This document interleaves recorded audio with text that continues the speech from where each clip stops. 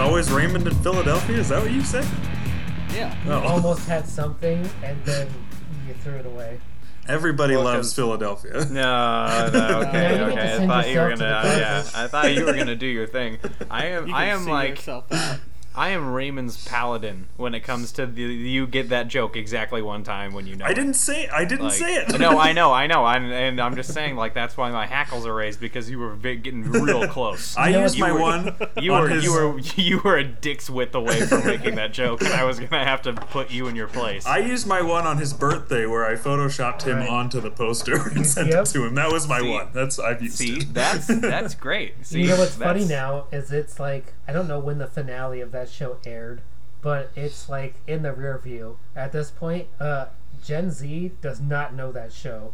Oh, Thank Christ. you Like, made they it might- past it. From all the Gen Z kids I've talked to, they know Ray Romano as like people doing the impression, but they don't know the show. They know him as Manny from Ice Age. They know him from The Irishman. Oh my god. Yeah, yeah. All those Zoomers just raving about Scorsese. Yeah. They know him as the Marvel's #1 villain. Martin Scorsese is now better known as a Marvel villain. Yeah, so that's why they're all on board knowing his movies because he's a villain. It's fantastic. Yeah.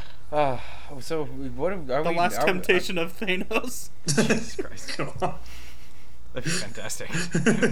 Willem Dafoe playing Thanos would be Done. a real gaunt, short Thanos. I think is Yeah. something that the world is ready for. I think that'll be good.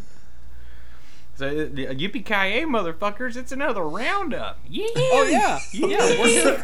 Is that You're our right. thing? Is You had to it a remind me. Western roundup? Can we put like pistol noises like? Here You comes the reminded me caboose. that we're not just here hanging out and talking. We're here with another episode of Never Seen Any of This. My name is Andy. I'm Sammy. I'm TJ. And I'm Raymond. We nailed it. We did it. We're here. We're here again in this never-ending hellscape that is the year 2020. Yeah. Yeah. Still can't see each other face to face, No. and you know, we're making do. We did get to see each other mask to mask You Yes, guys we the did. other day. Yeah, Raven Yeah. wasn't there, but Raven had to recently work. we got to see. Right. I mean, I still hang out with Andy. Nothing stops me from going to see Andy, but We social distance though, and it's just us. Mm-hmm. Larger Uh, gatherings are. I don't know. We're naked hanging out. I don't know what you're talking Well, about. naked 6 feet apart. Yeah, okay. Yeah. I would say that's the hardest part right now of doing this social distance is that it is getting hotter and hotter, and my room that I'm recording in is it just gets hotter, and it's I mean it's okay if we're getting sweaty with the boys, but when I'm by myself sweaty, it's not as fun. It's just it's No, a I get lonely it. time being sweaty over here. Yeah. Yeah. A lonely, sweaty time. Yeah, I've got an air conditioner in this room I had to turn off before we started, and it's Yeah, essentially see, punishing me for when I go to bed tonight because it will not been on this hour. Right. I cranked it like 30 minutes before we started recording and had the door closed. I was like, "Come on, please be cold." Well, I'll be dead by the end of this. Yeah. While we've all been having our sweaty alone time, we've had time to watch and consume several types of media, and Yeah. so that's what we're doing today. You guys know what the deal is. We got our spinner. We're gonna do Yeah. another roundup. We are. We're gonna try and make this one not 4.5 hours long. Yes, we're gonna keep this So- to a crisp hour. No. We're gonna do Oh, our you can't best. say that. I know, I'm kidding. Sandy, We're not going to fuck you. actually do that. There's no way. But we're gonna do our best to do. Yeah, that, so. we are. So I say, with all the things we're going to talk about, let's just get right into it. And, All right. let's do it. So, Sammy, go ahead and spin that wheel. Put it in post. It's America's game. Wheel of Names. Oh, hell yeah, we're starting off with a strong one. Ooh. Ooh, okay. speaking of Andy and I getting hot and sweaty. Yeah. One of the few times we can get together and socially distance and have some human contact, and what do? We watched Breaking Dawn Part 1. Yeah, we did. We are slowly making it through those movies because for whatever reason they were a big part of our middle school lives. So we're like, hey, we should watch these again. And No. Don't lie to yourself. We were in high school. we were in high school. We were in high school. Oh, when okay, this even happened. better, even better. Even more shame. I guess I did read the last one on my trip to Disneyland on the plane after graduating. Yeah. So I guess that Yup. yeah, right, yeah, okay. Yeah, so and Andy's fiance has not seen the last two. She may have She had seen not- after we started to watch part one. She realized that she may have seen part one, but she has Yeah. not seen part two. So we're gonna watch part two eventually. But I don't know how they get worse in quality when they get more money to make these movies. I do. Tell me how. How, Andy? Well, as Mr. Masters we in film. as we've declared, and as I am right about, per my masters in film, the best of the Twilight films is Eclipse. That is not an opinion. That is a fact. Sure, okay. I think it's because after Eclipse came out, which had arguably the largest budget, they said, "Oh, we don't actually have to make these good for them to make a butt fuck of money." I see, okay. Oh, is that a unit of measurement? A butt fuck? Yes. Yes. It is at Summit Entertainment. It's imperial measurement. And so they hopped on the Harry Potter trend of turning the last book into 2 movies. I believe that was not the original intent. They No. decided when they were going. There's no way. That is a book that severely needs to be cut down, not Yes, spread that's over 2 what I want to movies. say is that like part one, literally all that happens is part one is that they want to have sex and they end up having a baby, and that is it. That is all that happens in part one. But they extend that into a 2-hour movie, and we watched But the I'm- extended, which added 7 more minutes of trash. I'm pretty sure what happened is when they decided to make it 2 movies, they didn't double the budget. So it's one movie worth of money over 2 movies. Or at least it was only expanded a little bit. Because yeah. like, all the effects get worse from Eclipse. Them running is the worst. The worst in this It's movie bad. than all of the other ones. Boy. The wolves look really bad. It's the This is the Power Rangers one where they like the wolves Yeah. all talk together in a tribe, and it's literally Power Rangers where they're like, "Grr," and they're like about to join into one giant wolf. Oh, that'd be sick though. It would be, but they don't. No, it's not that good. I also believe that the whole Damn it. cast got to renegotiate when they found out they were making 2 movies.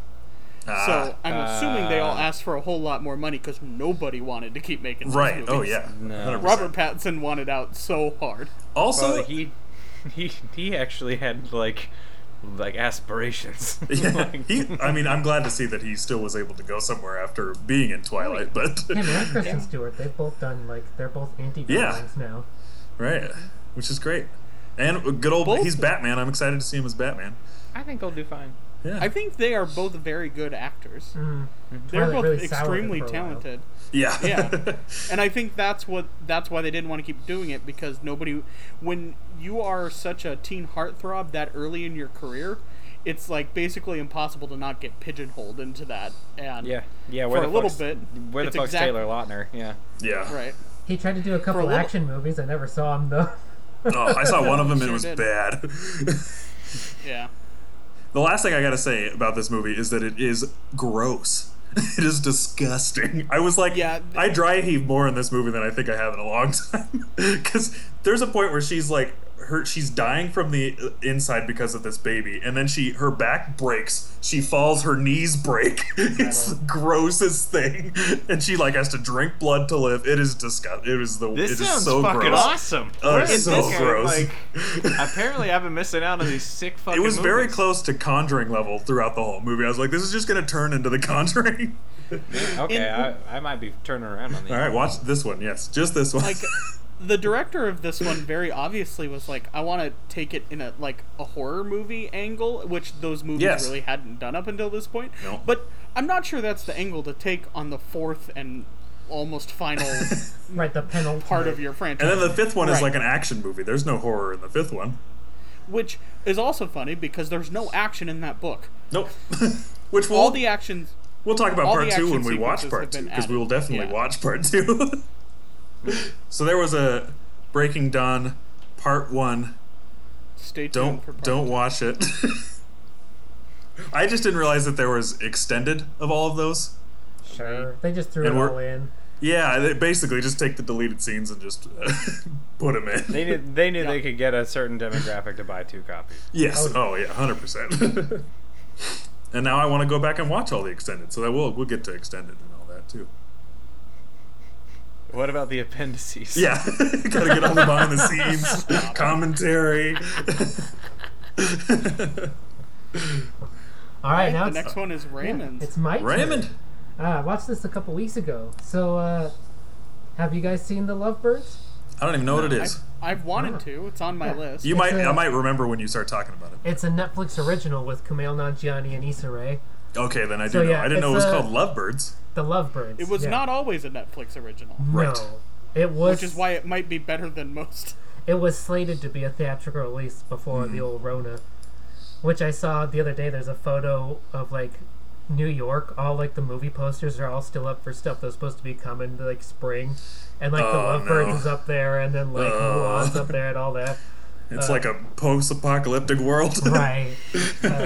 Yeah, it's a action, like thriller-based rom-com, where that's like the lens they're throwing it through. Where Kumail Nanjiani and Issa Rae are in real life comedians, and so they're in this movie. They are paired as like a couple that's been together for a number of years now, and they are like on their way. They're having an argument. We start the movie with them having an argument, and they like get into their car because they're on their way to a dinner party. And then on the way to this dinner party, they kind of like have the breakup conversation and decide that their relationship's over and they're not in love anymore. When they then witness a murder, Ooh. and the implications of the murder implicate them as being the people who did it. So they are on the run from the cops, and they decide to try and solve the murder themselves before they get arrested for it. And it's a really fun time. The plot of it is not like revolutionary in any way, but also it's like two comedians as the forefront of like a bickering couple. And I love Kumail Nanjiani. I'll watch anything he does. Is Even if this it's not pre or post him getting jacked for Marvel? He is ripped, but they're hiding it pretty well. Where he wears okay. like a lot of t-shirts and stuff. Where Gotcha. like he very clearly has muscles, but they're not showing them off. Yeah. There's some jokes that don't super work, but I found myself like laughing quite a bit throughout the movie for something that's like it wasn't a gut buster, but it was like I found myself laughing or chuckling at like at least once every couple minutes. That was more than I thought when it came out.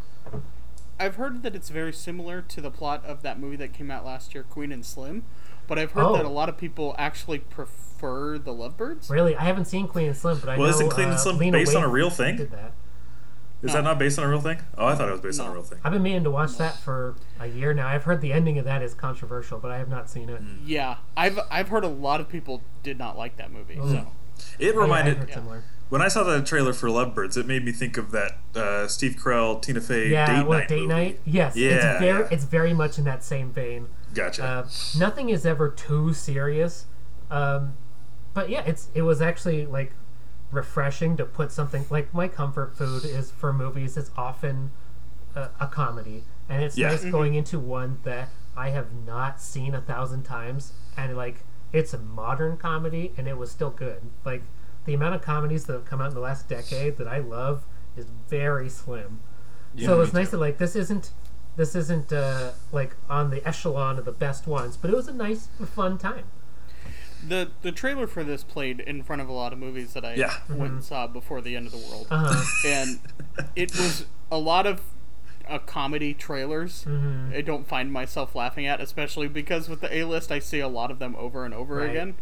But this was one that like I had some really funny moments in the trailer.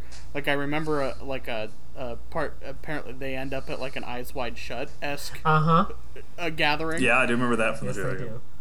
Yeah, I remember a lot of moments in that trailer. I was like, this looks really funny, and the leads look like they have really good chemistry. Yeah, there's a whole bit where like when they're in the Eyes Wide Shut sequence where like they're watching people, like it's like a auditorium where they start watching people in the center, like they win the lottery to have sex in front of everyone else, and they're discussing the logistics of it, and like slowly they're both like, oh, it wouldn't be so bad. Oh man, yeah, that's curious. Like, yeah, oh, like they're until they're both like, oh yeah, I would do it. They start the scene, be like scared, be like, what's the lottery for? Are they all going to get murdered? By the end, they're like, oh, how's he doing that? That's pretty impressive. That's great. Yeah, it was a really fun time. Inconsequential but fun. And it's Paramount like was the for original studio. yeah, I was gonna, and I mean, silver lining with this, with like same with My Spy. Raymond, would you have watched this in theaters? I would have in theaters if there wasn't a like the problem is at this point I go to the theaters for like the blockbusters only.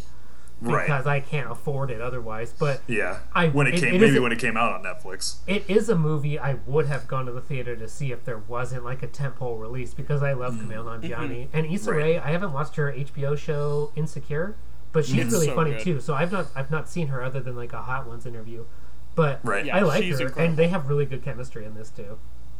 She made that HBO show. It was a web series that she wrote and like made the whole thing herself and eventually like was able to pitch it to HBO into making it a full HBO show, and it's one of their better comedies that they I keep meaning to check it out now, so yeah, it's very funny.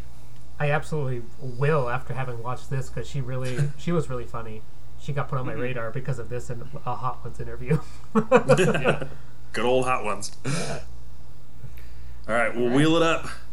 We're making decent time, fellas. We're actually we have doing some more pretty stuff good. to talk about. Sammy's always got his book corner, which is a fucking mystery. I will make it into the 5 minutes. Okay. All right.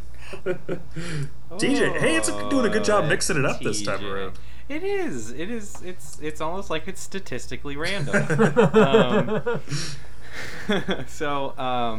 I had mentioned last episode that I'm doing research for a little TJ deep dive, and it's gonna be kind of basically about like historical pictures, like period pieces, kind of, with obviously more of like a nationalist kind of bend is kind of the main thing. So it's kind of talking about like one specific person, not like an event or just like a make 'em up set in a particular time. So I'm going back and looking at these different things because we're going to talk about Braveheart, and so I went back and I watched A Man for All Seasons, which is an adapted play. It was filmed in 1966, and it has Robert Shaw as Henry VIII, and Orson Welles plays like the Cardinal. And it's about Sir Thomas More, who was a philosopher and a lawyer who served at the court of Henry VIII and like wouldn't condone his divorce to Anne Boleyn, or to marry Anne Boleyn, and so he was eventually beheaded. But it is a really, really, really well written adaptation. I think especially as an adaptation, it is lent a lot of gravitas by Orson Welles. Who claimed to have kicked out the director at certain points and directed certain scenes himself. That doesn't sound like Orson Welles. That doesn't sound like Frozen Pea commercial obstructing Orson Welles. But it's really.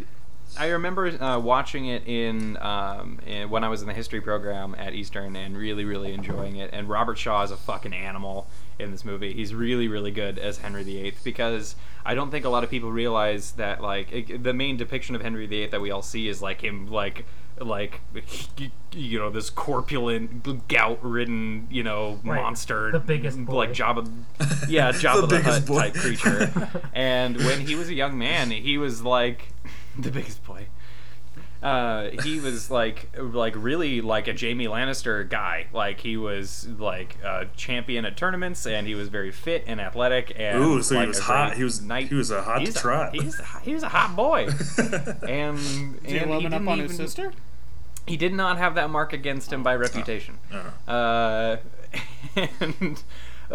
yeah, I thought it was nice to revisit this, especially because like I've watched a lot of stuff lately in this research that I haven't really enjoyed. Like the movie itself hasn't been very good, even if like the historical elements around it have been good or accurate, or even or not. Right. So it's a double bad time. But this is a great one because I really enjoy the work that is involved, especially in like set design and costuming in like 60s period pieces. I think they look really interesting and sort of like Technicolor and fun. They always kind of remind me of like, you know, old prop bins in like high school drama departments or whatever. You know, They're just like looking just through whatever they those. can find on. Yeah, you know, like it's just fun. It's evocative of a very particular age where like a lot of stuff was still being shot on sets. And a lot of these guys were like stage actors. God, who is it? Who is the feller that was married to Elizabeth Taylor for a long time? Oh, Oh God! Hold on. We're bad. We're bad film people. We're bad. I can't remember for the fucking life of me. But that guy, I guess, turned down the role, and he allowed Paul Scofield to actually end up taking it, and he got the Was it Richard the Burton? Oscar for it. Richard Burton. That's who it was. Andy just scrolled through his head and figured that out. I watched it. I went and stared at my film degree for a little bit. It just And you were whispering to yourself, you're like, you got this, you got this. Come on.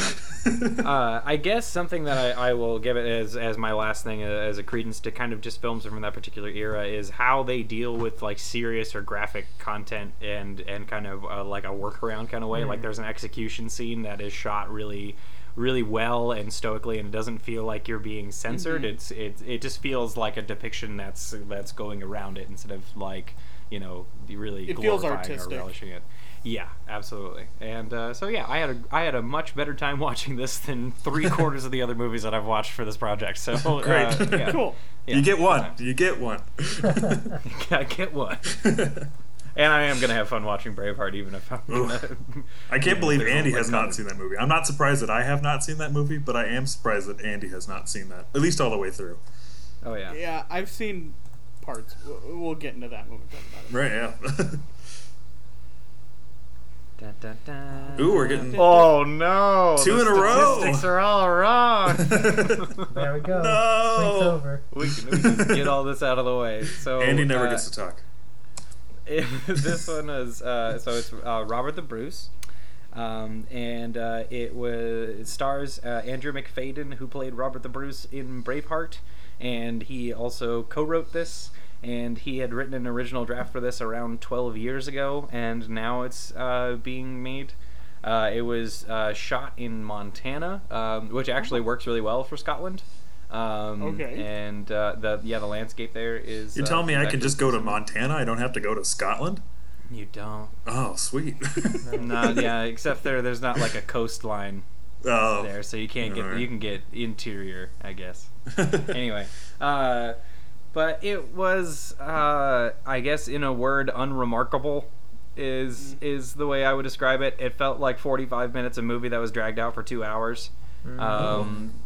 And while I think that's like an interesting and a more novel take on this particular thing, where it's like there's these quote-unquote great men of history kind of approaches to these things where it centers around one person and then does a lot of work to make you go like, oh, well, he's reluctant to take up this mantle, but he'll do it for his country so that he can go back and raise a family and maybe Of course. some crops. Yeah. Yeah, and so, you know, like, you're getting a more intimate depiction of this particular era where Robert the Bruce was like, you know, like, yeah, he was crowned King of Scotland, and that was all well and good, but then he also got the shit kicked out of him for, like, several years in a row and wasn't doing great, and was just kind of going from clan to clan, like, hiding and not doing super great. Yeah. And so it takes the perspective of one particular family that's, like, giving him shelter during this whole thing, and he's, like, being pursued by, like, other people occasionally. And so, like, there's just not, like, a real sense of, like, danger or immediacy through the whole thing. And I don't know if that was like a cutting room floor thing or what, but like it just didn't. How feel long like is there was it? It's like 2 hours. Okay. And Yeah, so like by the time it got up to like the hour point, I was like, okay, if we had gotten here in like 25 minutes, then I would be fine. But like, it's interesting in that it does play with a narrative device of like, you know, the story of him killing John Common in a church or whatever is like the big thing where like he was excommunicated by the Pope and all this other stuff. And so it's like this like cartoonish monologue coming out of Jared Harris, and I'm like, what the fuck is going on? You know, like this feels like a comic book movie. Like he's literally monologuing. And it turns out it's because it's from the perspective of a mom telling the story of Robert the Bruce and John Common in the church or whatever. Oh, so it's like, okay. It totally makes sense that he's this strong and silent guy, and of course he had no other choice because the shifty John Common was there to backstab him. And it's like, okay, yeah, because this is a story being told to an 11-year-old boy. Sure. Ah, gotcha. And like Princess Bride. And so I thought that was interesting and almost kind of an element of like self-awareness that like Andrew McFadden was part of Braveheart, which is like a real interesting case study in lionization of a particular guy and really playing fast and loose with a lot of history in order to make one guy look really cool, which works really fucking well. like William Wallace is a bad motherfucker, like Mel Gibson. William Wallace is fucking cool, and so like it totally works. And so it's almost like this self-realization of like, I was kind of part of this thing where like people look at the William Wallace and Braveheart and go like, oh, that's what the guy was like, and it's like, no. And so, you know, like it's an interesting kind of self-aware element part of it, but it also doesn't lend itself to being like a good or interesting movie, unfortunately. And I thought like what you brought up to me when we were mask social distancing, measuring our waistlines for Andy's wedding, that he plays the same guy. But historically, it should have been a lot closer in time, but it's actually been a long time. So that's also an interesting take too. That like he's has aged way more than the character would have or the person would have. Yes, the events that are taking place take place 6 years after the events in Braveheart, which is a movie that came out in the mid-90s. Right, so it's been a little bit more time. The actor that is playing him is currently older than Robert the Bruce was when he died. Oof. So checks out. It's you get kind of a Roger Moore effect. Yeah. Roger Moore by way of Robert the Bruce. Does he throw in his towel at the end over a robot? No, it's a really dumb, lame ending, and I didn't enjoy it. And I'll get into it in the deep dive. Roger the Moore. Roger the Moore. Some tweet. Boo. Who this man? Oh, God. Please clap. All right, spinning it. All right. And the bass keeps spinning. Does Andy get one? Andy gets one. Andy gets one. Andy's getting one. Oh, you better be careful talking about this one, my boy. Yeah, the controversial one. Yes. So, on our last Roundup episode, I had talked about replaying The Last of Us Part 1 in preparation for The Last of Us Part 2, which had not come out yet. And I have finished the game. I have sat with it for a couple weeks at this point, and I won't get into any spoilers because Sammy is currently playing through it. I'm past halfway point, but yesterday I hit the halfway point. I thought it was way farther in the game, and then Andy's like, oh, you're halfway through, and I was like, Jesus. Yeah. Maybe a little bit farther than halfway, yeah. But that's something that I think the game does really well, is you never really know where the story is going. Mm-hmm. And basically since back in April, or possibly even earlier, when this game was going to come out, the internet did the terrible internet thing of leaking a bunch of story spoilers for this game. And so a lot of fans and stuff, I actually was able to avoid all of them, which is a miracle. Nice. Almost never happens. But what I had heard is that there were a lot of people who were very mad with some of just like the basic story decisions for the sequel. And I'm a huge fan of the first game. It might be my favorite game of all time, just purely because of what Naughty Dog was doing with that story. And that's what it is at its core, is they are trying to tell a story and using game mechanics to make you... Just like Uncharted. I mean, just like everything they've done, basically. Exactly. Naughty Dog is making games differently than, like, basically any other game company out there is making games. they pretty much everything they make is just from a completely different angle, but they're all sort of in the same thing. And I think what they were doing with The Last of Us Part 2 is absolutely incredible. And a lot of people are going to completely miss the point of it. Because for the game, there is a lot of spoilers just in what happens in the game. Like, the basic part of the game is kind of a big spoiler. And a lot of it is relying on you discovering these story elements as you go along and how you feel about them. And so a lot of these leaks came out and people saw that and said, that's stupid, I don't like that. Which, out of context of what happens in the game, sounds very stupid. And, like, why would they do that? That's a terrible, stupid thing for these characters to do. Which is the point. Right. Because what they are doing with this sequel is they are taking a character that you absolutely fell in love with in the first game, and they are making you go, now look at it in a different way. Mm-hmm.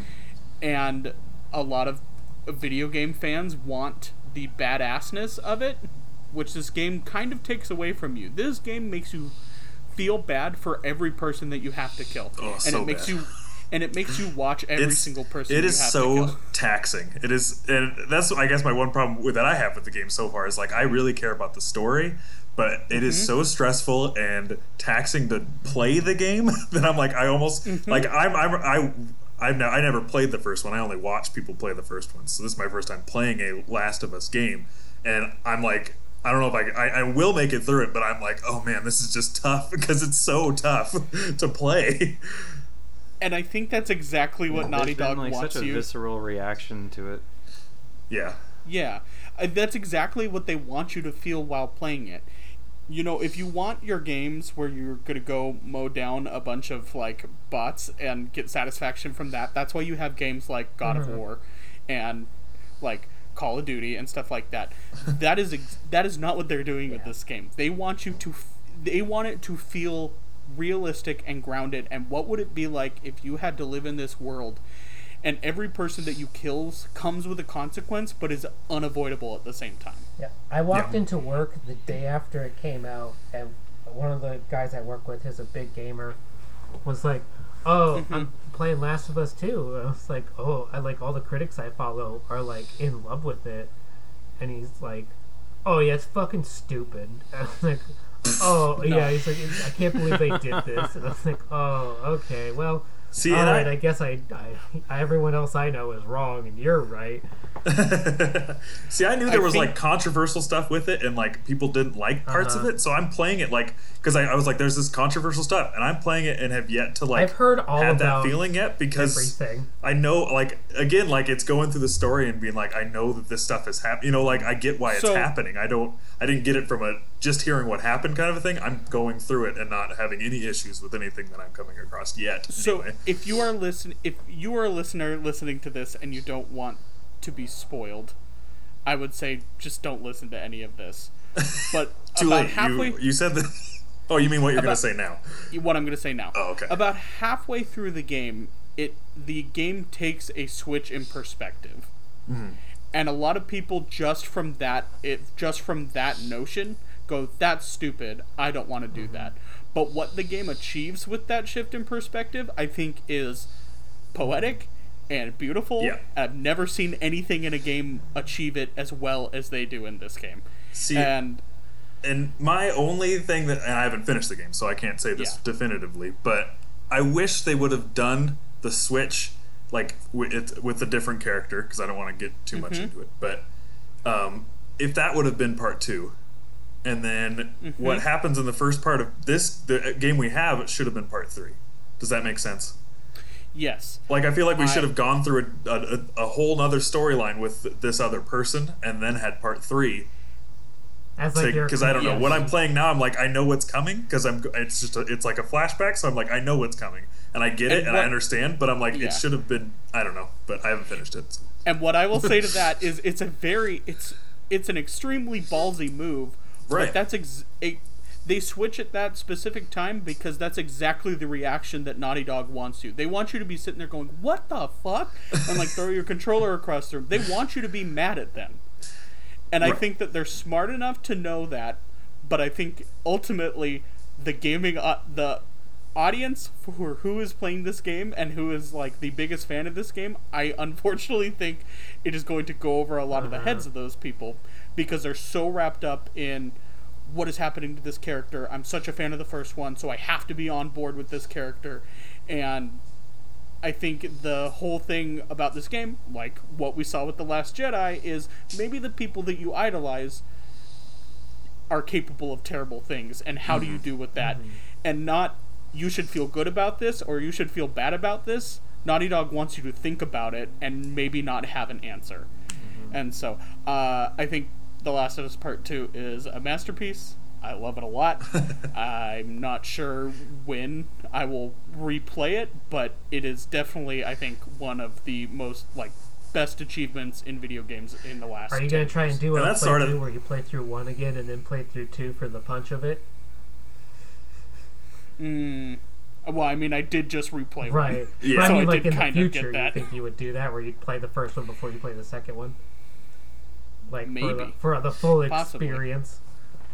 I guess the other thing is, like, video games nowadays are so long. Like, the first one is a 10-hour game. This game is a 40-hour game. And that's insane. Like, if it was just another 10-hour game, that's great. It's 40 hours long. And it's like, oh, my God. I know we're going over the limit here, but my last thing that I will say about that in regards to that is I think that that's a hindrance to this game, is that when new video games come out, it seems to be like a race to see who can finish it first and how long it took them, how fast did they get through. I think The Last of Us Part 2 has a lot of spots where it's like, this is a good stopping point to kind of stop and think about it for a little bit, and I think the game improves the longer you take to beat it.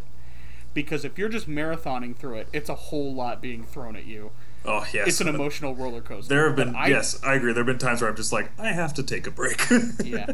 And I tried my best to take my time with it, but I was like, I don't want to get spoiled before I beat the game. Right. So there was always that ticking thing in my head that was like, I want to beat it before it's spoiled for me what happens. Because I had heard that the ending is pretty controversial and a lot of people have different opinions on it. So once we get to that point, Sammy, you and I can talk about it, but I will just say that I was on board for what this game was doing. We could probably do a whole podcast on it if we wanted. Yeah, we probably could. All right, here we go. We'll spin it. Our video game talk. Book talk, video game talk, corner. TV talk, movie talk. We got everything in this one. Ooh, Sammy's book corn. Sammy's book corner. Hell yeah. My favorite time of the podcast. So I have a ton of series that I'm trying to get through. There's 3 specific ones, and I'm like, I'm gonna knock through these for the summer. So what I'm doing is reading. Well, I don't think I'll get through all of them, but I'm doing the order of. So I'm reading a Bosch series book, which Raymond so thankfully gave me 8 of them. I think, right? You gave me 8. I have another 8 sitting here. Yeah, there's a ton, right? So I'll get through as many as I can. But so I'm doing the Bosch series. So I'm reading a Bosch book. Then I'm reading through Harry Potter again, and then I'm reading through the Witcher series. So those are the 3 that I'm just going through in a circle. As soon as I finish, then I'm going to go back through. So that's the 3 that I'm going to talk about. Is I finished the second Bosch book, which again, when I talked about the first one, it's just those books are so well written, and it's like. And I talked about it with the first one as well, is like it's pretty cliche, like detective cop stuff, but just the way it's written is just like I can't put it down, and they're so cool and so like fun to read. And the reveal, I guess like the setup is the part that's really cliche, because it's like a cop committed suicide, but maybe it wasn't a suicide. We got to figure out what happened. But then when you get into it, there's a lot more there. But it's just those books are so well written. And right now I'm reading the 3rd one. I'm past halfway at this point through the 3rd one, because you really the way he writes, it's just so like you got to know what's going to happen next, and it's so like it's great. I love how those are written. So that was The Black Ice, the 2nd book in the Harry Bosch detective series, and I'm hoping, I don't know Raymond and I talked a little bit. I want to watch the show, but I'm that kind of person where I'm like, I don't want something to accidentally get spoiled. I've had it spoiled so I don't know. because they started pulling stuff from new books, which I haven't gotten to yet. Right. I'm still about 2004 or 5 in the book series, or maybe up to 2007, which is like 15 books. And yeah, they pulled something from like a 2018 book, and I was like, oh, I don't know this plot. But also, they're like, so that's what I'm worried about. I want to watch the show, but yeah. All the ones I recognize from the show, they change enough in it that like they become their own thing because they meld them with like 2 or 3 other plots from different books, and they update everything. So cool. I don't think so I'll probably dive into it at some point. But if you see anything, right. If anything, like I have to go and start the show over again because I've read like 6 or 7 of the books since the last season, and so now I can't remember what happened in the books and what happened in the show because they mix all of it together. Right. So I'm starting over with the show at some point soon. Yeah. So that series is great. I'm loving it. Thank you again, Raymond. Absolutely. Kiss. And then the second one is Harry Potter, which I know is controversial because She Who Must Not Be Named wrote these books, and I don't really want to. Death of the author. Death of the author. But Jesus. I have the illustrated copies of the books, which I have not read through, and I have not read through the Harry Potter series since middle school, and I planned this summer to reread them anyway. It just, of course, happened that before the summer happened that all the stuff J.K. Rowling is now saying, and I don't want to get into that stuff, but I love the book series very much. No, it's okay. No, it's all right. It's one of those situations where you really love the art but kind of hate the artist kind of thing. Like, Kanye West. Just the or same Pantera. kind of yeah, Sure. so the illustrated is awesome. It's cool and it's great to be reading those books. I grew up with those books and I really like them, so I'm enjoying getting through the illustrated, but not a whole much more to say about Harry Potter. But I mean, not to be derisive, but does it give you that much value to like read the illustrated ones when you also grew up with the movies? Like, is there more? Just to because imagine? it's it's just a different take on it, I guess, is the thing. It's not, they're not just straight from the movie being illustrated from the movie. It's like his take on what it. So it's cool just to see what someone that was paid to. These are the illustrated Harry Potter, so it's interesting to see like this is the official illustrations. I guess is the how those scenes happen. Sure. Right. Yeah. Yeah. I think the Franken Bass Lord of the Rings adds to my overall experience whenever I read or do anything with it. Just another interpretation. Well, I've got that. Yeah. So that's what's illustrated kind of cool. The Hobbit that I was given when I was a kid, and that's how I view The Hobbit is through that book. Right. Yeah. Totally. So it's just cool, and it gave me an excuse to read through them again because like I said, I haven't read through them since middle school. So yeah. And then go ahead.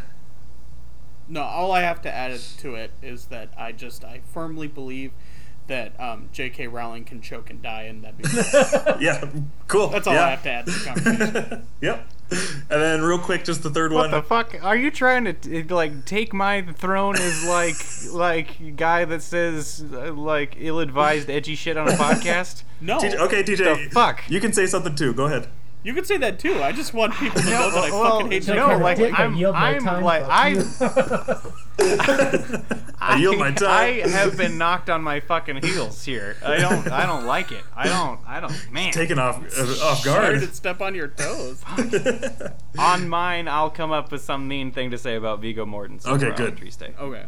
Think of something. Green book. All right, real quick. The third book I read was the second Witcher book. It's the second short stories. So it's before the main series starts to happen, but chronologically it's the second book of things that The Witcher has done. And I didn't realize that this was all the first season of the Netflix show was also taking from this book. I assumed they'd only taken from the first book, but they also took things from the second book. And the second book ends where the TV show ends for the first season. Fun. So that was cool. They obviously don't take from all the short stories that are in the book, and this one had less short stories, but they only took here and there from them. But it was cool to be like, oh, this literally leads up right where the season 1 ends. So now I'm like, when I get to the first book in the series, I'm like, oh, now I'm going to be spoiling stuff for myself for the show, which I mean is bound to happen when you're reading the books, of course. But I was like, oh, I thought I would already be spoiling myself at this point, but they actually have already done the first 2 books in the first season, so I thought that was kind of cool. But those are cool books. That's all I got to say about the Witcher stuff. Nice. All right. Maybe I'll have more to say when I've read new information. I mean, if you've seen the show, you know what happens in the first 2 books. So there you go. Those are my 3 books I've read, Yeah. and I am Alright. currently in the lead in my family competition, except for TJ. I think he's still in the lead.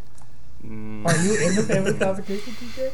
No, he's not. But he just said he No. was. He said he was going to win. I believe And it. also, I haven't. I've done nothing to substantiate that claim.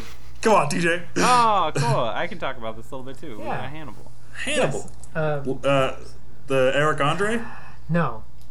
Hannibal. Not- Oh, yeah, Let's not talk about Hannibal Buress Buress. for 5 minutes. oh, okay. No, this is my girlfriend and I have started watching the Hannibal NBC TV show that is from 7 years ago that was canceled after 3 And seasons. now on Netflix. Yes. So Yeah. we finished Full Metal Alchemist Brotherhood like a month or so ago. Very good, by the way. And I had watched the first 2 seasons of this as it aired 6-7 years ago, and as like live as it aired, and I, for whatever reason, I couldn't fit the time in for the 3rd season, and it like I was just like, oh, I'll wait until it's over and I'll binge watch the whole 3rd season, and then it ended, and they're like, oh, it's canceled. And I'm like, oh, I guess I never have to watch that now. But I just never did. But in all this time, 5, 6, 7 years, 5 years since the last season, I've not heard anyone shit talk the final season as like a bad wrap up. I've never heard anyone like say anything negative about it. And it just I haven't really either. It Yeah. just got No. added to Netflix this last month, and my girlfriend was like, "Oh, I've never watched it," and I was like, "Well, I haven't seen the last season, so let's put it on." And I'll tell you what, it is. I have not watched it in minimum 6 years because I never rewatched the seasons. It is so fucking good. A, B, I remember the majority of the deaths from the first season vividly still. Like the serial killer deaths they have in the first season, they haunt me. and Oh my God. I was Oh, being yeah. reminded of them, and it's like, oh man, the one where it's like, well, TJ, you'll know, I can't remember the official term of it, but it's Yeah. in Midsummer as well, where it's like they pull out the lungs or whatever it is through the back. Oh yeah. Oh, the Yeah, Blood Eagle. Yeah, there's one of Ugh. there's some of that in one of the episodes in season Metal. 1 that I remember. It haunts me, and it came up again. And I was like, "Oh, this is awful." Did this come out before or after the first season of True 2013 Detective? is the first season, so it's Okay. around the same time, but I don't know. Yeah. I don't know the chronological order. That sounds like before, but I don't Yeah. know off the top of my head. Because I mainly remember like the imagery of like the Yeah. antlers being very similar. Well, there's a deer that's Yeah, I got was like, wow. or not a deer, but like a giant moose that's got, or Oh. elk that's got like feathers, and like it's demented, and like Will Graham sees it constantly. So True Detective started in 2014. 2014. Oh, say it was Very similar. Hannibal did it first. We're halfway Yep. through season 2 now, and it's like there's not very many. Brian Fuller creates like memorable shows.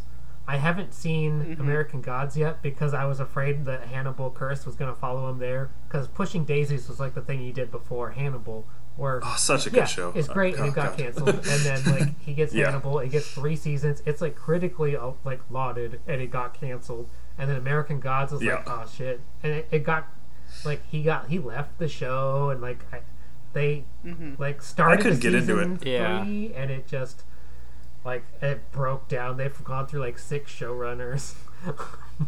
Yeah, well, like I think like two. I think what it was Kristen Chenoweth and Gillian Anderson both said that they Yep. weren't going to work with it anymore. Yeah. And they were both like very prominent, like big fan favorites for that Yeah. first season. Hannibal is so what- good, and it's so distinct. Like, the first season is very much like, especially early on, it's very much CSI Hannibal Lecter. But by the time they find their footing, Yes. it is like it's its own. It is very much in the same vein as True Detective, where it spends almost as much time talking about like what it means to be a killer and like how this affects people more than it does like solving a crime. Solving a crime is almost tertiary to like how everyone feels and how it affects them.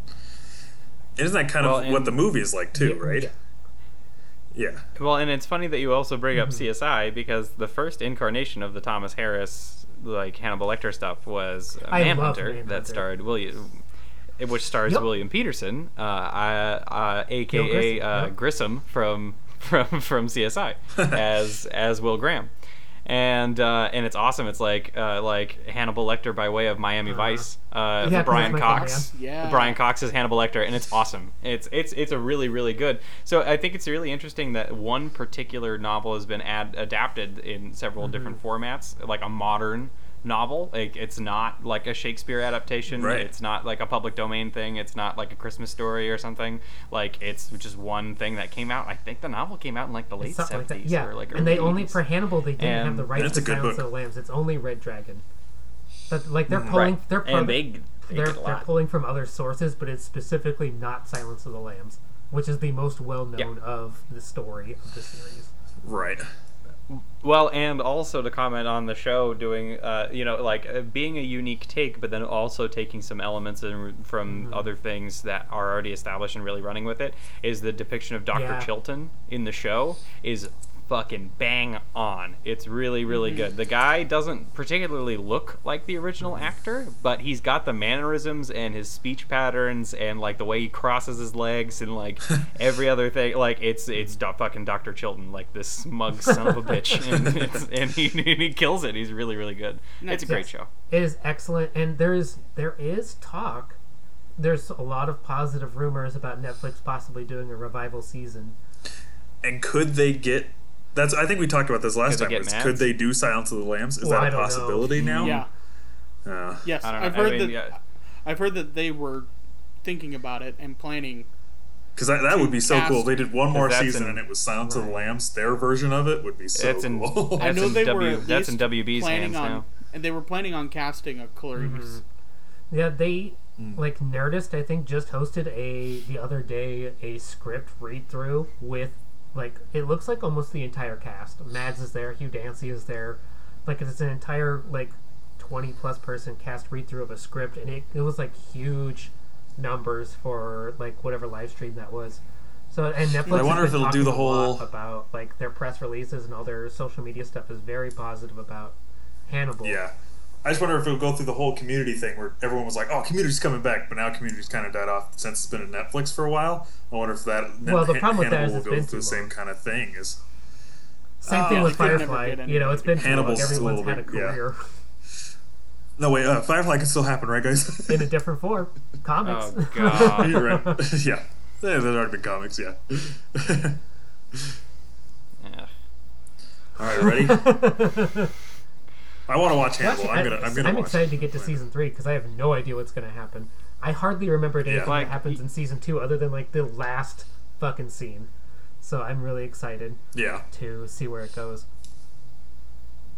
It's so weird, like how people will cling to shows sometimes, like Firefly, Yeah. you'll hear stories about like, oh, it's like then the police found the mother pushing the swing, but the baby was dead for 18 hours. And it's like that's what these people are doing. They're just in abject denial of the fact that the baby's dead. And they're just like, come on, we're having fun on the swing, aren't we? We're just having a great time. We don't have to go home. We're just gonna keep having What a this weird fun. analogy, TJ. Sorry, that was a YouTube video I just watched. Oh.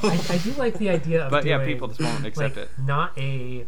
not like rebooting the show or keeping it going, but just doing like revival seasons. I like the idea of that because it's like it saves your commitment to like you get everyone back for a guaranteed one thing, and maybe if it goes well you do something else, but at the very least you commit for one thing and you tell like a complete thing within that instead of like bringing something back just to like keep it going. Yeah. Well, and like also it doesn't feel like cynical like bean counting like demographic stuff like it tends to be like with like Thundercats or any other thing that they're just like banking on a built-in audience Right. coming back. Right. Like this feels natural instead of like someone trying to drum up hype for something that's dead, you know. And you said that everyone's on board, right? That they As do far want to as come I back? know, yeah. If they did a Yeah. table Yeah, it was read just- Right, I mean, It I was guess just that's this true, last yeah. week, so I would assume so. Yeah. That might just help drum up hype, but yeah, because I don't see like why that would be like a relevant like quarantine reading Right. thing. Other than the like, fact that it was on Netflix, why that? Yeah, like Andy Serkis reading The Hobbit is relevant. Like Daniel Radcliffe reading Harry Potter is relevant. But like Right. the cast of Hannibal doing a table read, like yeah, that old chestnut. Like what the fuck? So yeah, I think it's trying to drum up some hype, which is not a bad thing because I think that it feels a little more natural. Have you guys seen the Red Dragon movie?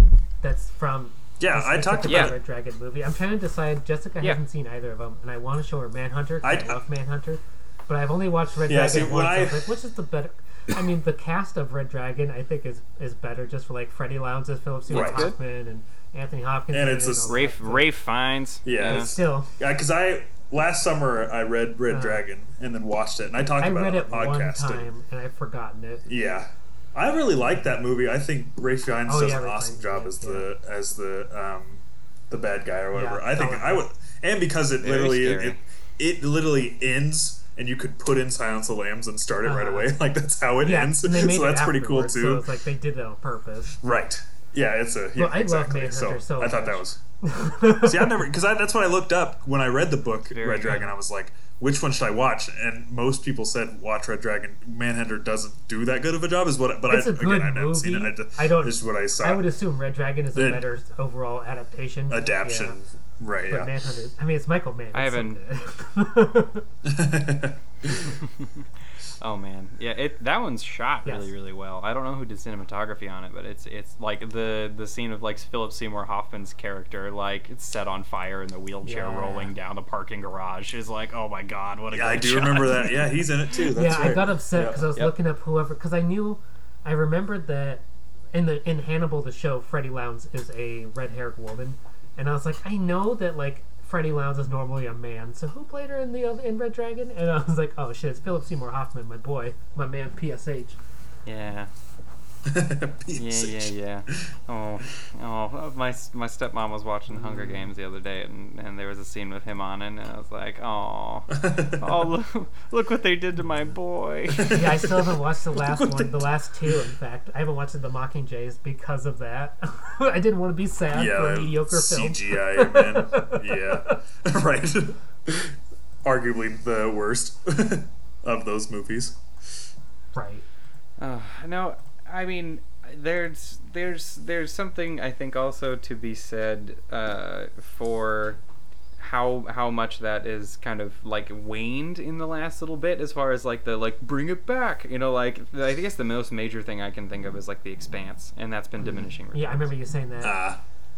I've also heard the books kind of do that though, from Reddit, people who read both the books, because I wanted to, with the big announcement. The books kind of go downhill too. The big Reddit's a huge Expanse fan when it comes to like sci-fi. So when it got announced for Amazon picking it up, and I've been checking in, being like, should I start watching it now that Amazon's going? And everyone's like, well, the books kind of like drop off too. So they're doing an okay job. Oh, and it wouldn't obviously end up being another movie or anything like that, but hopefully some kind of like video game or something but tomorrow they're doing a table reading for charity for Scott Pilgrim. Yeah, well, tomorrow at 10 a.m. They're also doing a re-release of the movie for the 10-year anniversary. Right, and he's going to do it like or put it in theaters, right? Yeah. So, I know they've always talked about, because the video game was super cool, but then something happened with like the rights. Ubisoft. Edgar Wright tweets like everyone's like, bring back the game, and he's like, I don't have the rights, so he literally like tweets at Ubisoft and be like, put it back out. Yeah, because I bought it. I had it on my 360, but then it didn't transfer when I had it on my Xbox One, and I've never been able to play it. And so I know Brian Lee O'Malley also. He like tweets about it all the time too. He's like, they don't have the rights. I want that video game. I want something else. I put the a couple months ago. I put the soundtrack on at work, and a couple of the gamers that work with me like turned around after like 30 seconds, like, are you listening to the Scott Pilgrim video game soundtrack? I was like, you bet your ass I am. It's never. I drop it in once every couple weeks to see if someone picks it up. All right, we're gonna keep moving. We had to stall a little bit. Andy crashed, but he's back now. Oh, look at that! All right, I wanted to- extreme. Look at that, extremely it's all loud right. and incredibly close. I wanted people to think that Andy wasn't No. just sitting there the He whole just had time, no input. not saying anything. He didn't care. He didn't care about anything we were just talking about. All right, Andy. All right, so talk Okay. about a little boy with autism. No, that's What a not title. this Yeah. movie. What a title. What? Yeah. So this. What are you talking about, TJ?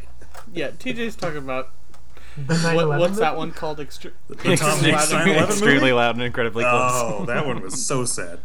How dare you bring that This up is to a me? dumb bad movie. What I watched was something different. The Netflix movie about Ted Bundy, Oh, starring that's right. Zac uh, Efron? Zac Efron, called "Extremely Wicked, Shockingly Evil, and Vile," which is what the judge said to Ted Bundy at the end of the trial about his Which crimes. I guess Well, is cool, but what a title. I mean, that's such a long title. It's a strange title. It is an interesting piece of trivia because the judge said that basically while in the same breath saying, "But I like you." Damn it! I like the cut of your jib. You could put up a proper defense for yourself. I wish that would have Right. also been in the title, just right below. But I like you. Yeah, the subhead. So this movie, I believe, premiered at Sundance and is directed by Joe Berlinger, who also directed the documentary that was on Right. Netflix about Ted Bundy, the Ted Bundy tapes, which I think is a better. If you want to know like the Ted Bundy story, go watch that documentary because it's a very Yeah. well made. My wife would Several- 100% agree because she's all Yeah. about that stuff. Yeah. It's a It's good. really good documentary. I think this movie is really good, but it's not the Ted Bundy story that everybody, when you watch a movie about a serial killer, you want the Ted Bundy story. Yeah. And it doesn't really, it kind of skips over all of the details about what he did because it's from the perspective of his longtime girlfriend who pretty much knew nothing. Uh-huh. Yeah, And because he wasn't a real person. yeah. Problem. Right.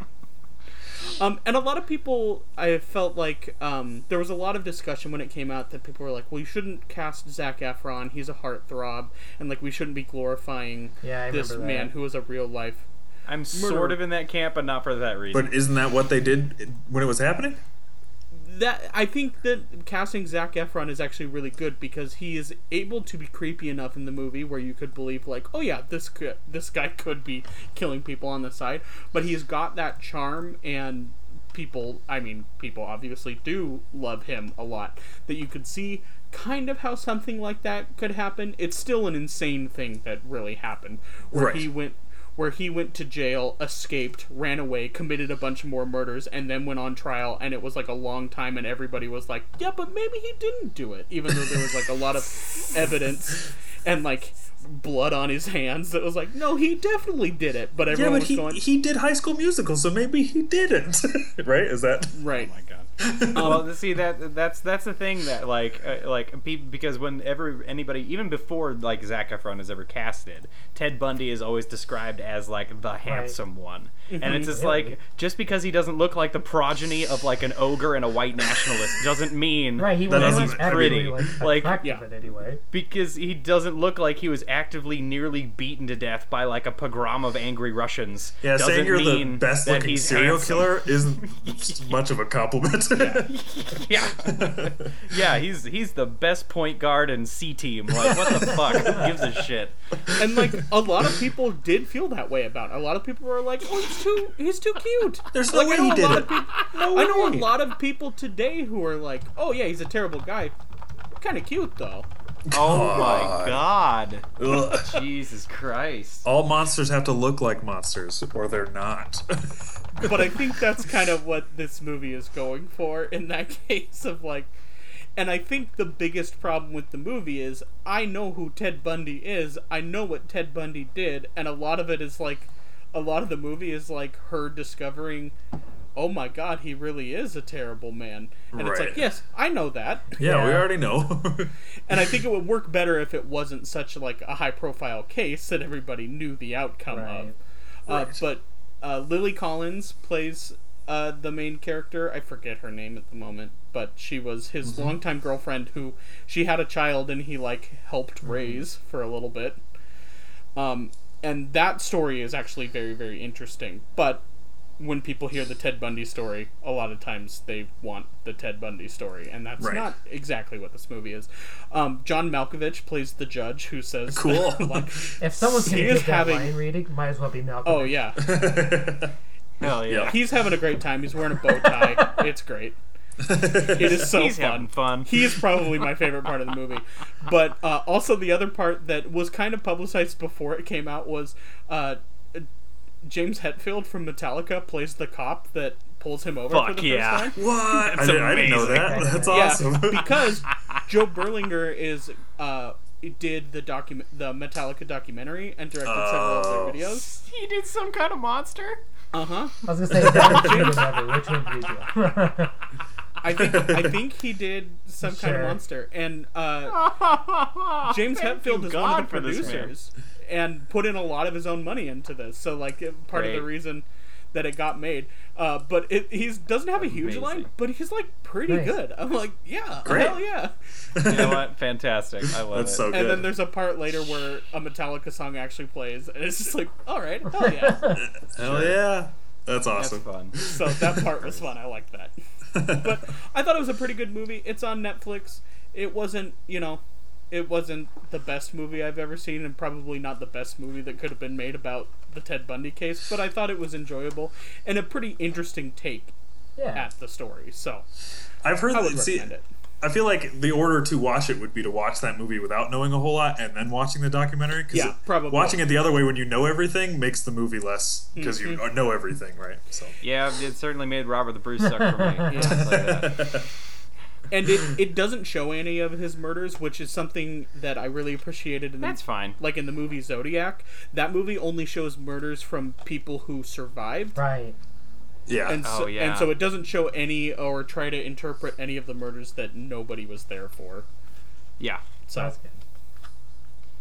yeah, All right. Well, we done spun the wheel, and it done landed on me again. I'm just getting so many kisses in this game of spin it's the bottle. crazy. It's like we have 3 things on the list that we each get to talk about. I just feel like I've been kissed for the 3rd time.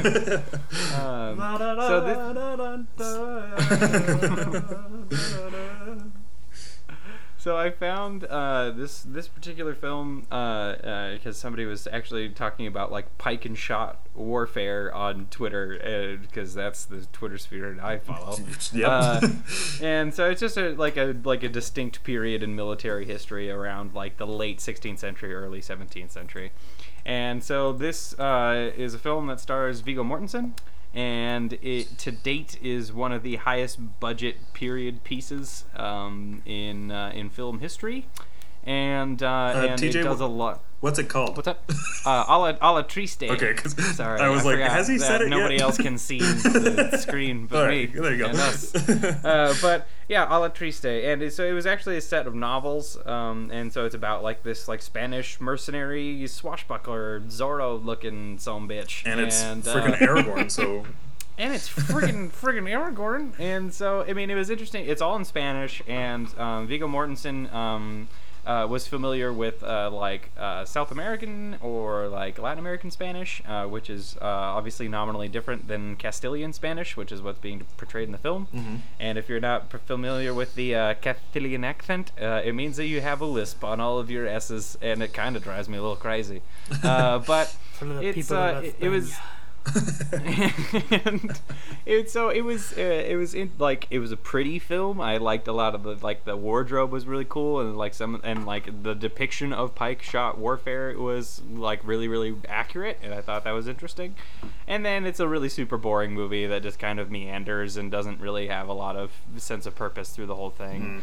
Unfortunately, like it's something that went really, really far in the way of creating an accurate depiction of like machismo, and like where these ideas of like kind of peacocking and like bravado and all these elements like dueling swordsmen and stuff like that. It's like that's pretty sick, and it kind of like evocative of the old like Errol Flynn movies and stuff like that. Yeah. So like that part of that I did enjoy, and like Viggo Mortensen is always a pleasure to watch. I think he's one of my favorite actors, and but does he hang dong? Does not hang dong, unfortunately. He doesn't, Make Mr. bullshit. Fantastic. I feel like Yeah. he's Thunder Gundam movie. He has Mr. There you Fantastic. go. Yeah. Yes. Oh, he does? Yeah. Mr. He's Fantastic? quite Yeah, Oh, sure I haven't does. seen that. Thunder With guns the it all away. Dong Hang. Yeah. I mean, yeah, it's a good movie regardless, but I mean that when you get to see his sword, I mean, it just adds to it. You guys don't Alright. remember that scene from the extended Two Towers cut where Aragorn's just slinging it? Isn't he also doesn't he Please also tell me which hanging scene. in Eastern Which Provinces? scene is he doing that? At the end of Helm's Deep. Yeah, because there's a whole he scene had in some the hang down bathhouse. Yeah. Uh, Yeah. Yeah. There you go. Okay, fair enough. No, In at the end of the Helm's Deep, Helm's apparently. Deep battle, yeah, one of the orcs like slices and he jumps back just for like, And he the says, front of his "Meat's clothes back to get on the cut off. menu, boys." Wow.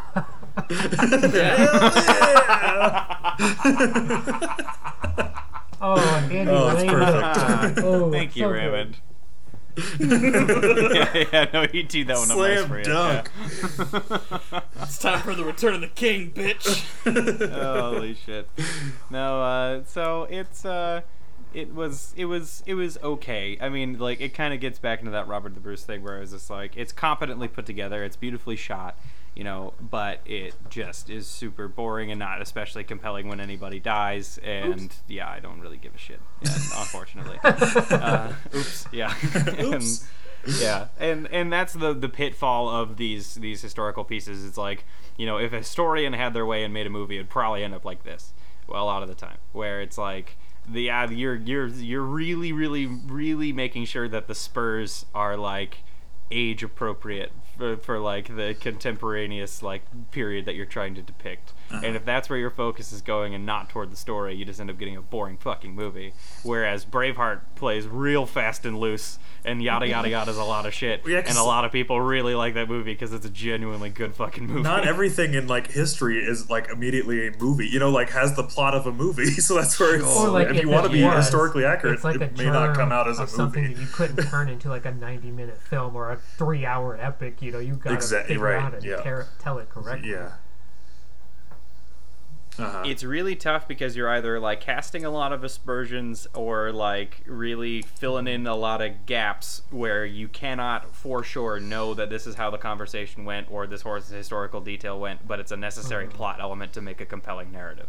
And that's where historical movies really are put into a tough spot. But Yeah. again, I'll get deeper and deeper into that on the deep dive. Getting deeper with his hanging dong. Deeper, yeah, getting deeper and deeper. Hated that. Jesus Christ.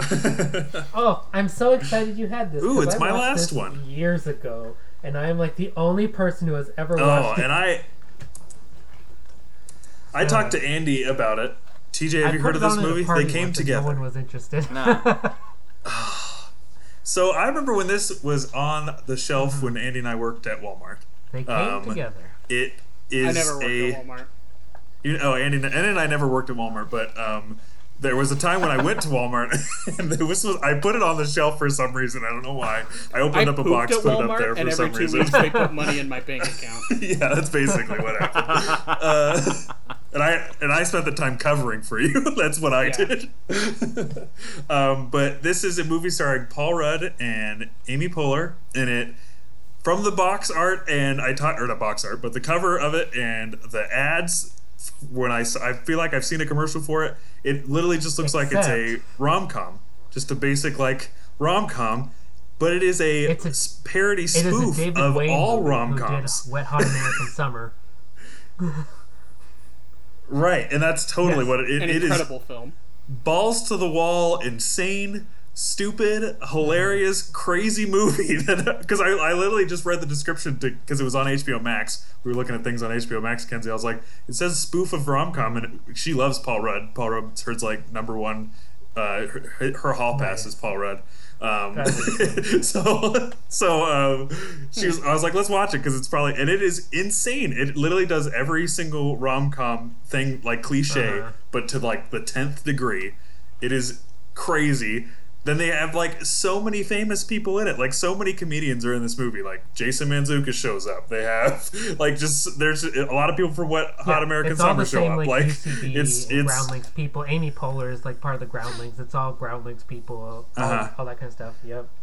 Bill Hader shows up. He's in it. I would like just to tell you how like stupid but funny it is. There's a kid you not 5-minute scene where Paul Rudd is sitting at the bar and he goes, "Oh man, I just had the worst day," and the guy's like, "Oh yeah, you can say that again." He's like, "Oh man, I just had the worst day," and he's like, "Tell me about it." "Oh yeah, I just had the worst day." "Oh, you can say that again." Kid you not, 5 minutes. and I am dying. I'm laughing harder and harder every single time because it's just that kind of humor through the whole thing. It's crazy. It's I think I might hate fuck this. Yeah, it's I don't know. If you go in with like just knowing that it's just going to be so dumb, but like slapstick, having funny moments in it, it's great. I was dying laughing through the whole thing. It's insane. Is my favorite fucking joke in the whole movie, where they're at a Halloween party. Where he poops in his costume, and then spends like forever blaming literally everyone else. And it's like a I think you should leave skit. Where he's constantly like, they're all like, right, yeah. Where he's like, okay. I couldn't have possibly done this. He's literally sitting in her shower like robe and cap because he took a shower, and he's like, "No, I just changed costumes." They're like, "There's literally your costume in the bathroom filled with shit." He's like, "Someone else must have come in and done that like in my costume." It's an insane movie, and it just again it has. I think for how many like setups it has, but it has like 12 endings. Yes, I love David Wayne's humor. Role models. It's just so funny that it literally does like every cliche of every famous like rom-com movie. It does like the When Harry Met Sally stuff. It does like it literally does all of that in the movie. But so it has like 3 different plots happening at the same time because it's doing all of the story arcs of these different rom-coms at the same time.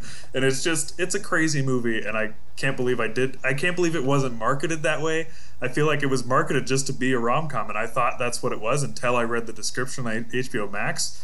And it's literally called They Came Together. Like, why did I not click that was probably not. Have you seen Wanderlust? Spoof of a movie. It's an early 2000s one from David Wayne as well. And it's not particularly good. Jordan Peele is in it. There's some really funny jokes in it. But, like, overall... It has the best... the Paul Rudd scene where he's in the mirror trying to convince himself to, like, talk to Jennifer I have Aniston, seen that scene. I've seen that on Twitter, it's like, that is... a masterpiece of filmmaking. It is. You don't need to actually watch the movie, although it does have funny skits. But if people just look up the Wanderlust Paul Rudd scene on YouTube, it is worth watching. Yeah, I highly recommend. Dick. Okay. Yeah, exactly. Yeah. So I highly recommend if you want to watch a stupid, really funny, in the vein of Wet Hot American Summer movie on HBO Max, is They Came Together. Check it out. It's hilarious. There you go. That's my last thing to recommend. All right, we got 2 left. One for Raymond, one for Andy. What's it going to be? Oh, here we go. God. Lin-Manuel Hamilton. Oh, no. Okay, that's it. That's all you get. We're moving on. That's my review. That's your time. We're allowed to copyright I'm reporting this now. Right. I feel like we need to, just so this isn't released.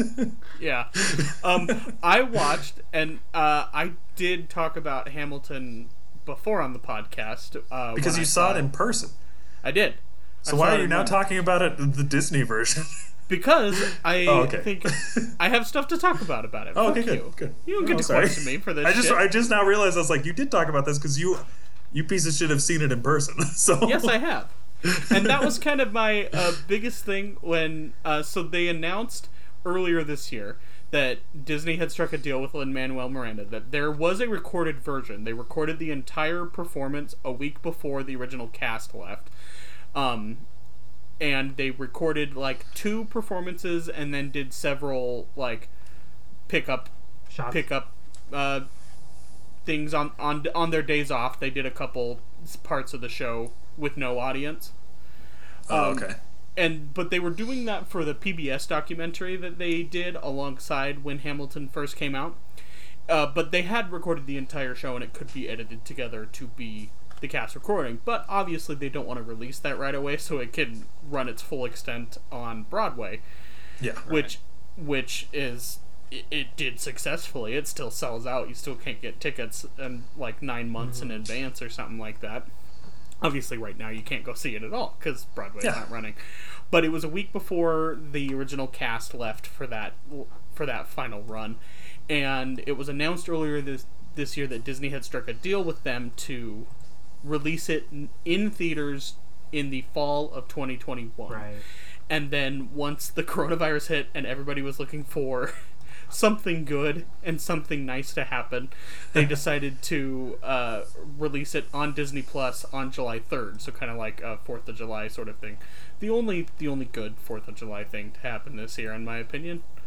So, Great, yeah. Because when I first heard it, and I'm like, I know this is incredibly privileged, but I feel like it's something that should be experienced in the theater rather than on Disney Plus. It's such an incredible piece of work, and to experiencing something live in the theater is completely different than watching it on what most people will watch this on their phone screen. And to an extent, where it is supposed to be watched, I still don't know. Yeah, that's where it should be watched.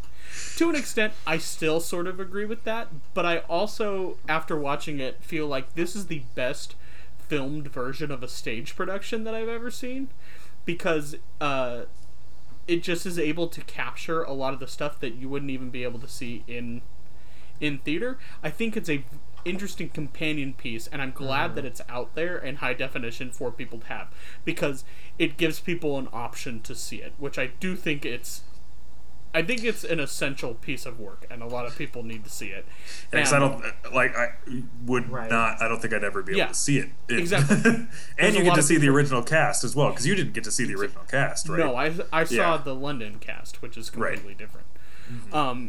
And so it is, I think it's a really valuable thing to have out there, and I think it's really interesting to go back and watch it. And now it's there, you can watch it as many times as you want. And there are a lot of people that have listened to the album over and over and over. God, I remember when it first came out, and so many people were listening to that soundtrack and had not. That's what it still blows me away, the amount of people that know the whole soundtrack by heart, but had not seen it yet. Here, so I still have not heard exactly the same here. I was like, how? What? Because they've been memed, but I don't know any of the songs. Mm-hmm.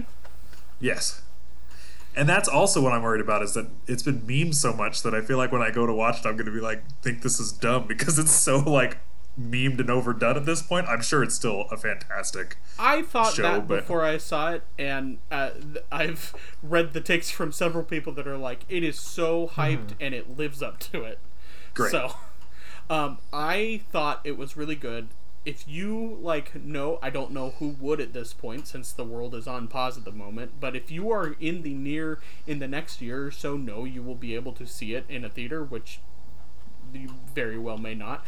I would say don't watch it, but if you have an interest and want to watch a really incredible piece of theater in a not completely ideal format, I think this is one of the best ways to well, it's supposed Hamilton. to. I mean, when Broadway is able to happen again, it's supposed to come to Spokane, and my parents have season tickets, so my parents might get to see it if they ever have Broadway happen again. But, so it is coming to Spokane. There's no way I would get a ticket, but right.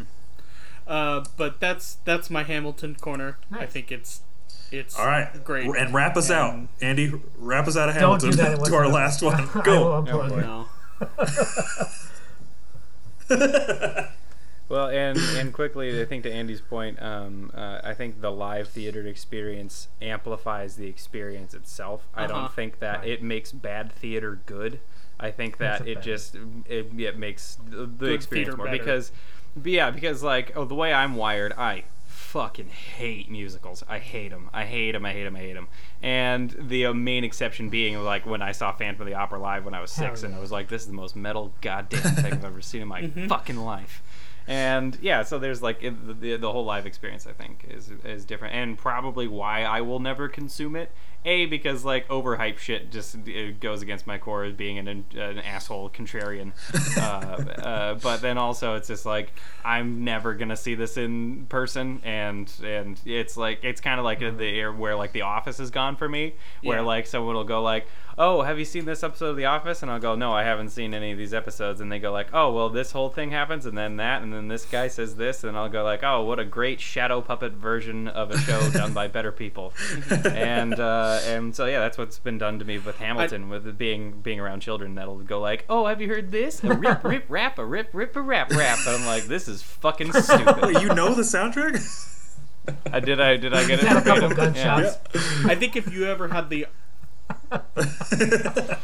I think if you were ever like handed a free ticket to see it live in a theater, I think you should do it because I think you would enjoy it. But I also think that any other situation, I totally agree with you. It just wouldn't gel the same way. So Yeah. Thank you. All right. Congratulations. Raymond. We did it. Let's get into some Roman history. We done did it. The last thing. No, not Roman history, TJ. This is nothing about Roman history, TJ. Yes, And it it is is. It's spelled called that Hail way. Caesar. You're right. Sorry. Yeah, so a couple weeks ago, I watched the Coen Brothers comedy Hail Caesar from a handful of years ago. I really wanted to see it when it came out, and it just escaped me for whatever reason.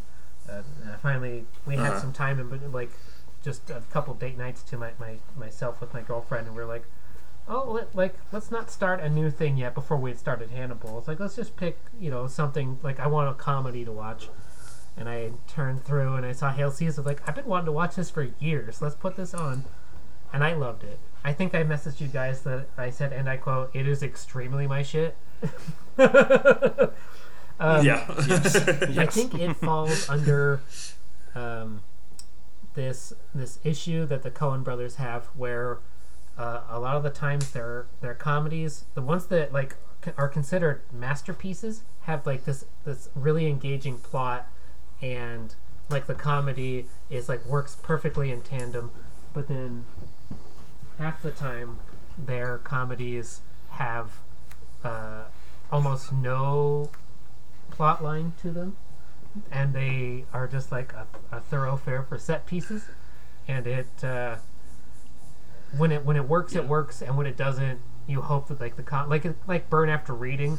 I love Burn After Reading as a comedy, but the plot is nothing. Fuck, I love Burning After Reading. Hail Caesar is kind of that way, where I love the set pieces way more than just like the plot is not that interesting overall. Because I saw it when it came to Redbox. When it first came to Redbox, I rented it and watched it, and I had the same. I can tell you like some of the cool set pieces that happened and some of the like the dancing sequences and like that kind of stuff, but I don't know anything about the plot. I don't remember anything that happened plot-wise in that movie. And it is really interesting how those plot elements are set up like set pieces unto themselves. Or like I like the part with like Frances McDormand in it is very distinct. Like her in the editing room or whatever, where she's like tying herself up at all these different ribbons or whatever. It's like that almost seemed like choreographed, like a Channing Tatum dance number where he's clicking his heels. Exactly. Yeah. This movie is a love dirty letter commie to that era of film, and it is so apparent that like they grew up with this love of it, because it is so lovingly done, where like when they do a musical number with Channing Tatum that's like a tap dancing sailor number, it is the entire fucking thing that they created. It's not like a 30-second bit. It is like an entire 5-minute sequence where it's a full song and dance with tap and choreography, and Scarlett Johansson's bit where it's like a musical choreographed dancing thing, and it is like an entire piece. And it's for that I respect it, and like the stuff that they're parodying is really funny to me as someone who, if you love like movie history, you understand what they're doing and why, and I think that's really funny.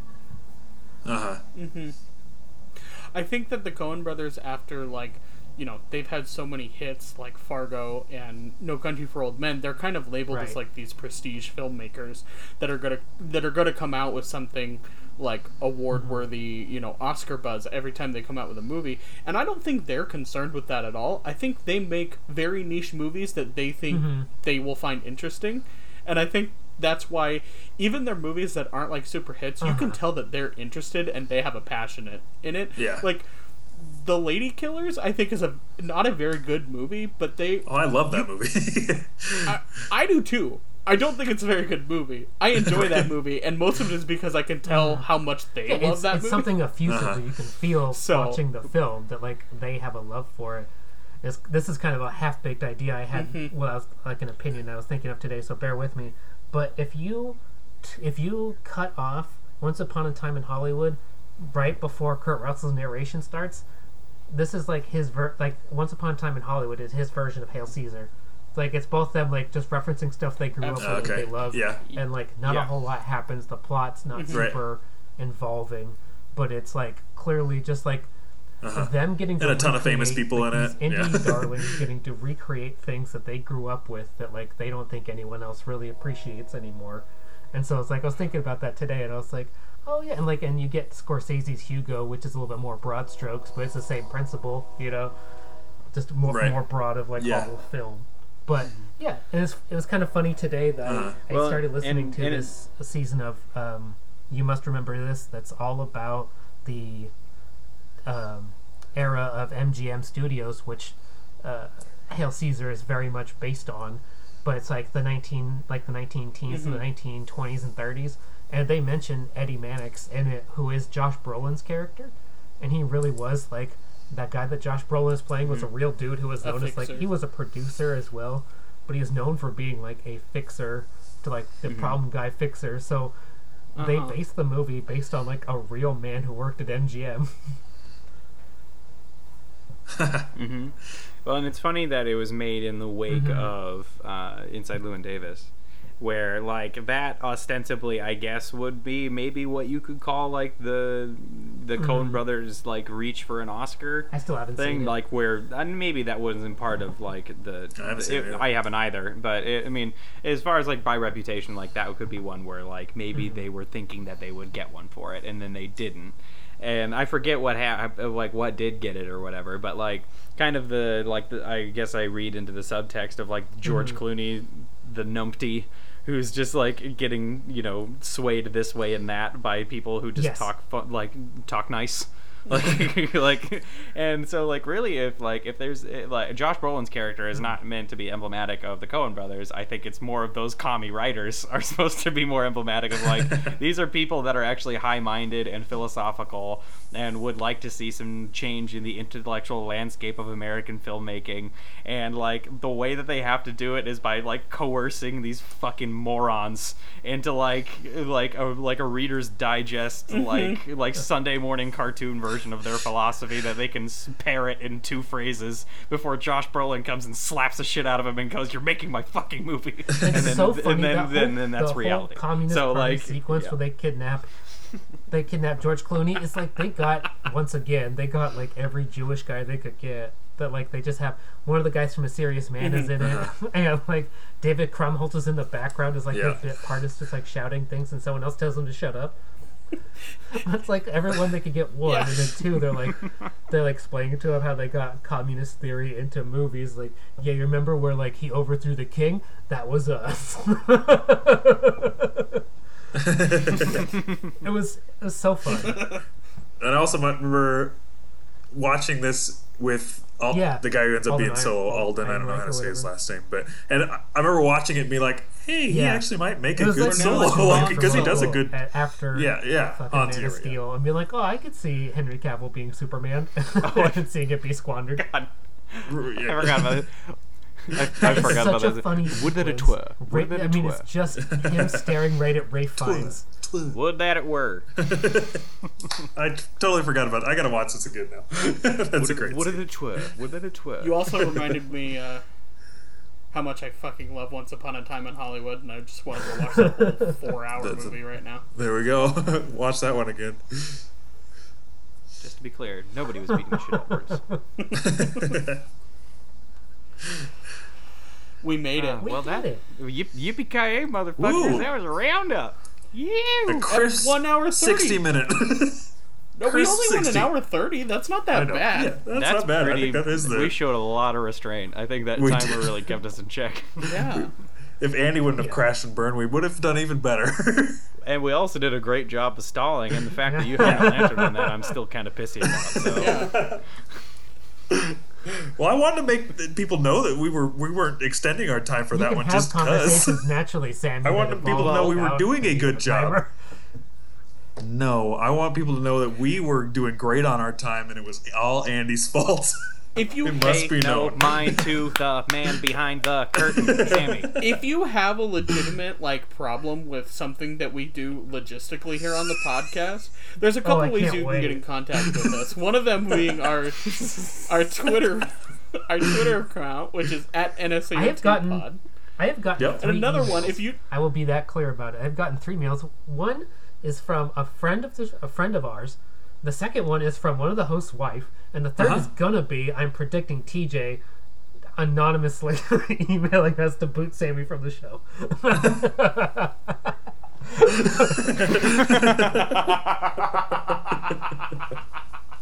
Great. and TJ, just for you, that email address is neverseentanyofThisPod@gmail.com. There you go. Boot me. Ooh. All right, folks. Hashtag cancel Sammy 2K20 party. That wheel would not spin without me here. I could figure it out. Oh, thanks a lot, Andy. Yeah, no problem. Yeah. Well, At least my internet works, you fuck. No, I'm kidding. oh wow. All right. Well, on that note, we're gonna go ahead and call it a week for this episode. We did it. We'll be back next week, probably with whose TJ's. pick is it at this point? TJ, we're doing Braveheart. We've already mentioned it. Andy, were you there? Braveheart, baby. All We're right. doing Braveheart. We'll be back next week with an episode on Braveheart. But until then, this has been Never Seen Any of This. We'll be back next week. Bye. Bye.